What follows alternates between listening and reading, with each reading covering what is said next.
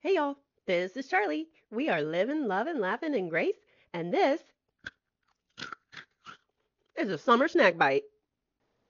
If God is so good and God is love, then why is there death? Why do we experience the terrible pain and suffering and grief and sorrow that comes with the death of a loved one? Why do we even see it around us? Maybe you've had these same thoughts, or maybe you've been asked this. But either way, it is certainly something that we need to have satisfied in our soul, my friend, because it is very hard. Death is terrible. There's nothing that brings pain like the pain of death. And so it is very difficult for us to reason in our minds how God is love, God is mercy, God is compassionate and gracious. And at the same time, then why is there death? I'm going to go a step further because we often think of death as the final act of death, as when somebody dies on this world, right? And they either go on to heaven or hell. But in God's mind, death is the lack of life.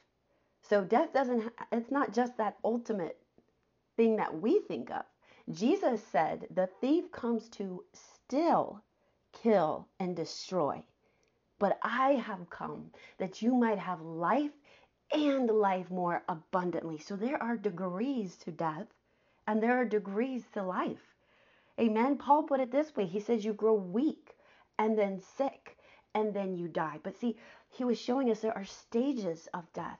And God also does not just consider death in our bodies, death of relationships, death in your finances. I mean, it's even more prevalent than maybe you were just thinking, but it all comes back to one answer, my friend.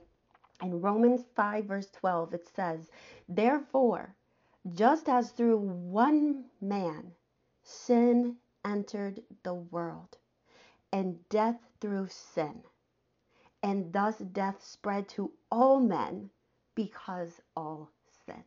Now, this is a snack bite, so I'm not going to take you all the way back to Genesis, but you can go back and read the first 3 chapters of Genesis if you're not already familiar with them. But this one man God is referring to is Adam, and we will see that later on in the context.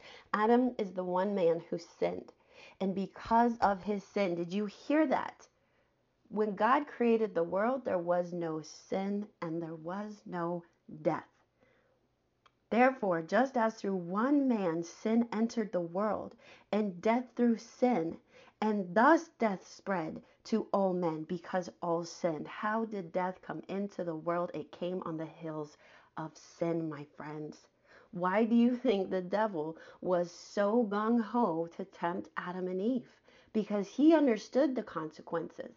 He understood that this wasn't just an act of rebellion against God, but that this sin would bring in death. And as I already gave the answer away, right, in John 10:10, Jesus said, the thief comes to steal, kill, and destroy. And the thief there, he's referring to the devil. What did the devil come to do? He came to steal man's glory that God had given him. He came to steal man's relationship that he had with God. He came to steal the very life that God gave to us. And he brought in destruction, my friends.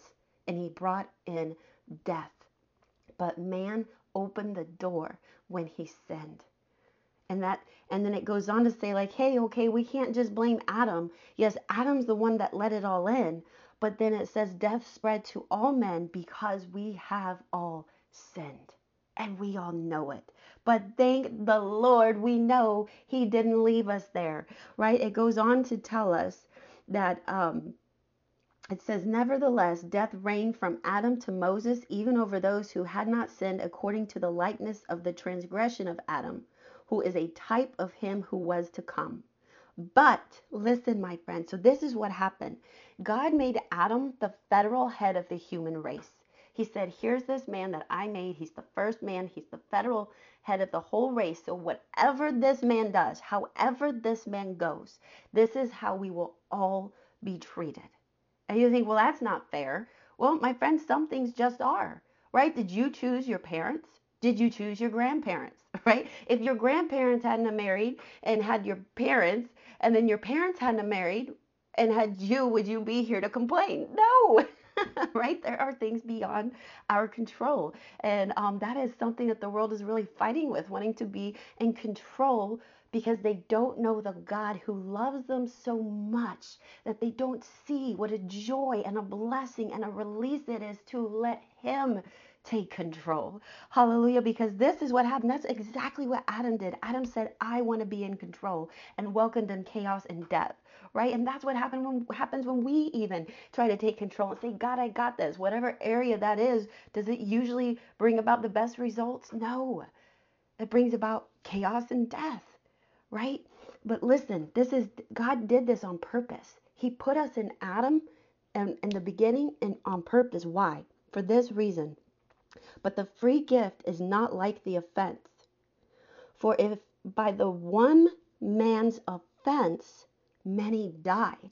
See, we all spiritually died, right? When Adam sinned, because sin entered man's human blood. It entered our bloodline. My friend, you are not a sinner because of the sins that you do.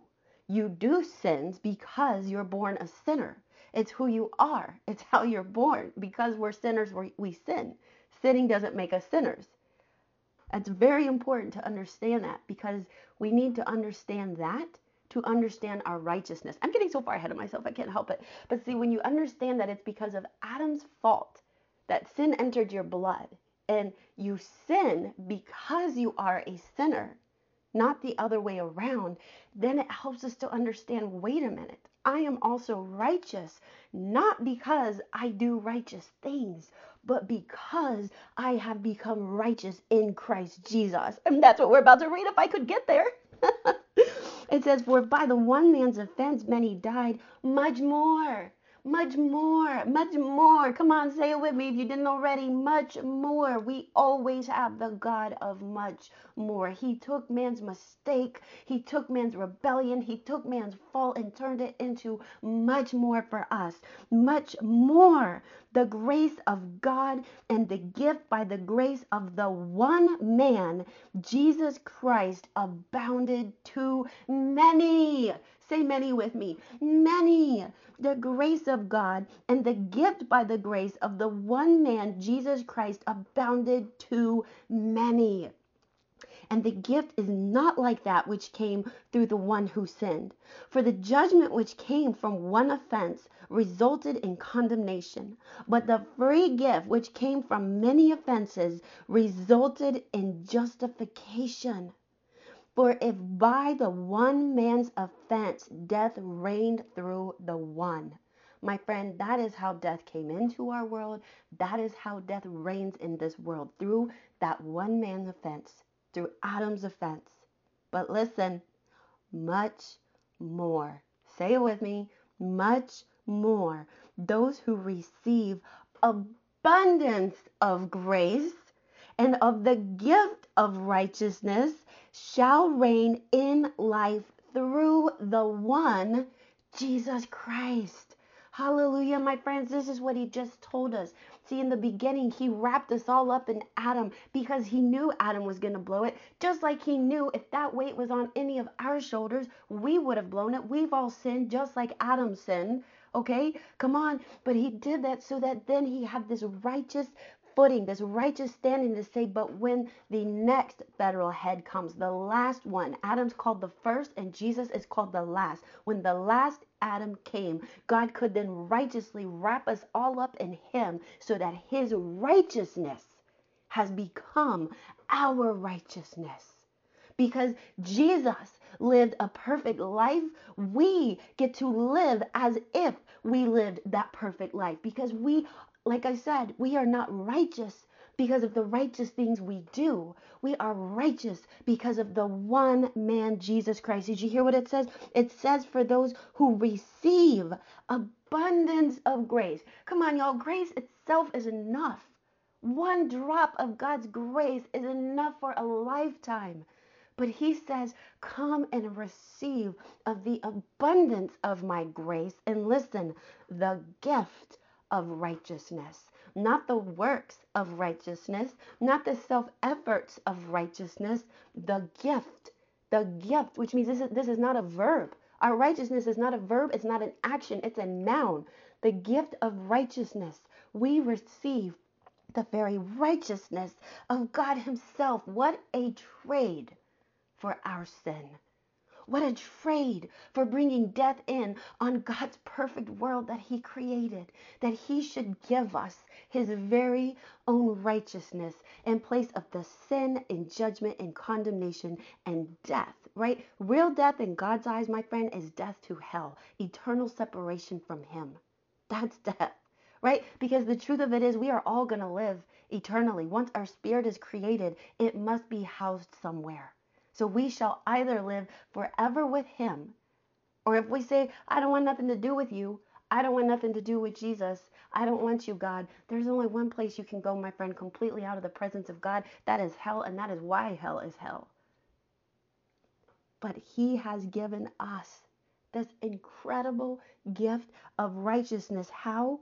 Through the one Jesus Christ, not through ourselves. And he says that through this, we shall reign in life. Do you hear that, my friend? In life.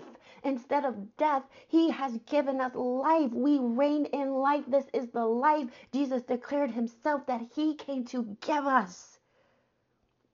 It goes on to say, therefore, as through one man's offense, judgment came to all men, resulting in condemnation, even so, through one man's righteous act. Listen to that. The beauty, how that rings in our ears, right? Beautiful, pure, crystal music. Through one man's righteous act, the free gift came to all men, resulting in justification of life. For as by one man's disobedience, many were made sinners. There it is, my friend. I told you, right, in the beginning that it was because of Adam's disobedience. You became a sinner, right? Dogs give birth to puppies, to other dogs. Cats give birth to kittens, to other cats. Sinners give birth to sinners. We became sinners. However, by one man's obedience, many will be made righteous. God gave us his very son so that now we become children of God.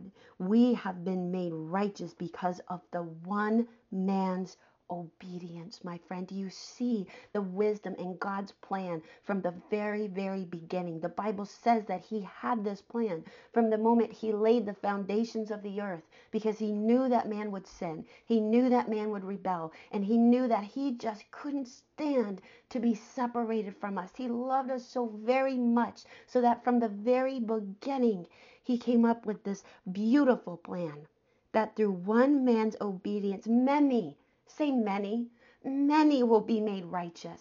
You know, I grew up with this teaching that there were so few people who were going to receive Christ and so few people who were going to make it to heaven, my friend, because it was based on our works. But my Bible says that many shall be made righteous. It's not something we can earn. It's something we are made when we receive Jesus Christ as our Lord and Savior. My friend, Jesus didn't become sin at the cross by doing sin. The Bible very clearly states again and again that in him was no sin. He knew no sin. He thought no sin. He felt no sin. He did no sin. So how in the world did he take all our sin? The Bible tells us that at the cross he became our sin, so that we who knew no righteousness, we knew no righteousness, we thought no righteousness, we felt no righteousness, in us was no righteousness, we have now become the righteousness of God in Christ Jesus. Hallelujah, my friends. Hallelujah. So many shall be made righteous. And notice he says that this gift is for all men, for all of us. But we must choose to receive. Remember, he says, much more those who receive abundance of grace and the gift of righteousness. There is a false teaching going around that because God has forgiven everyone, that everyone's going to end up in heaven anyways. No, my friend, God has forgiven everyone, but we must choose to receive that forgiveness. Just as he just said, we must choose to receive his grace and his righteousness. It's there for us, for every single human, because that is his desire. It is a free gift. Did you notice how many times it said the free gift? It is a free gift that he wants us to receive, but we must receive it. Moreover, we're not even done, my friends, as if that hasn't all been enough. Moreover, the law entered that the offense might abound, but where sin abounded, grace abounded much more. My friends, say that with me. Say, but where sin abounded, grace abounded much more. Sin cannot stop the grace of God, my friends. God's grace overcomes sin. Amen. Sin. Do you realize that in the very beginning, Adam and Eve didn't need God's grace? Because God's grace is his undeserved, unmerited favor on our life. They didn't need redemption. They didn't need his mercies because there was no sin in the world yet. It was there. It's still who God is. But they had no understanding of it. It was after man sinned, then grace came in because now we need it. Then mercy came in because now we need it. We see God's grace super abounds. Man sinned, the ultimate. Adam's sin was the mother of all sins, my friend. This is where all sin is birthed from. So you could, in a way, say it's the greatest sin. And yet, God already had a plan for even greater grace. There is no sin in your life that can overcome God's grace. In fact, we should look and say, because of this sin, Lord, I am expecting a super abounding amount of your grace in my life. And that grace is what will cause you to overcome that and rise up above it, my friend. It is through his grace. And we're going to finish up with this. So that as sin reigned in death, again, where does death come from, my friend? Not from God. God has nothing to do with it. God calls death an enemy. He calls it an enemy. He conquered it at the cross. Jesus Christ conquered death. It is in this world because Adam let it into the world, because the devil tempted him, because the devil wanted to bring it into our world. God did not let it loose in our world, my friends. Sin and death go together, not God and death. Sin and death go together. But it says, even so grace might reign through righteousness to eternal life through Jesus Christ our Lord. So he said again, just as sin reigned in death, even so grace is reigning through righteousness to eternal life through our Lord Jesus Christ. Amen, my friend. Jesus came to bring us life and life more abundantly. And to do that, he gave up his life. He conquered death. He conquered our greatest enemy. He conquered the devil. And now he has given us the gift of his righteousness. He has given us the abundance of his grace so that we can reign in life through the one, Jesus Christ. Amen. Amen. Hallelujah, my friends. And you know what? I feel like I just want to just add this very quickly. This is not saying, okay, I don't want anyone to walk away saying, so are you saying if someone I love died, it's because of some sin in their life? No, my friend. This is sin, the noun, not sin, the verb. You say, well, what difference does that make? This is not saying that we die because we did some particular action that was a sin. It's saying through the sin that came into the world, death has come into the world, right? And we all in our natural selves can fall victim to it. Or, my friend, we can look to the Lord and look to his life and look to his many promises in the Bible that we are meant to reign in life. His promises that say that as our days grow, so does our strength. His promises that says he renews our youth like the eagles. That Paul was so shocked that the believers in the Corinthian church were growing weak and sick and dying before their time, because that's the very reason the Lord broke his body and gave us the body, the bread, and the Holy Communion, so that when we receive that with discernment, my friend, that is our escape out of the condemnation of death that was released into the world. Amen. But know that it was never in God's heart. It was never in his plan or his desire. And not only have we seen that, my friend, but I hope that you have seen the much more of your God, how he took what the enemy meant for evil, right? There's a wonderful songs, and he has turned it to our good, our greatest good.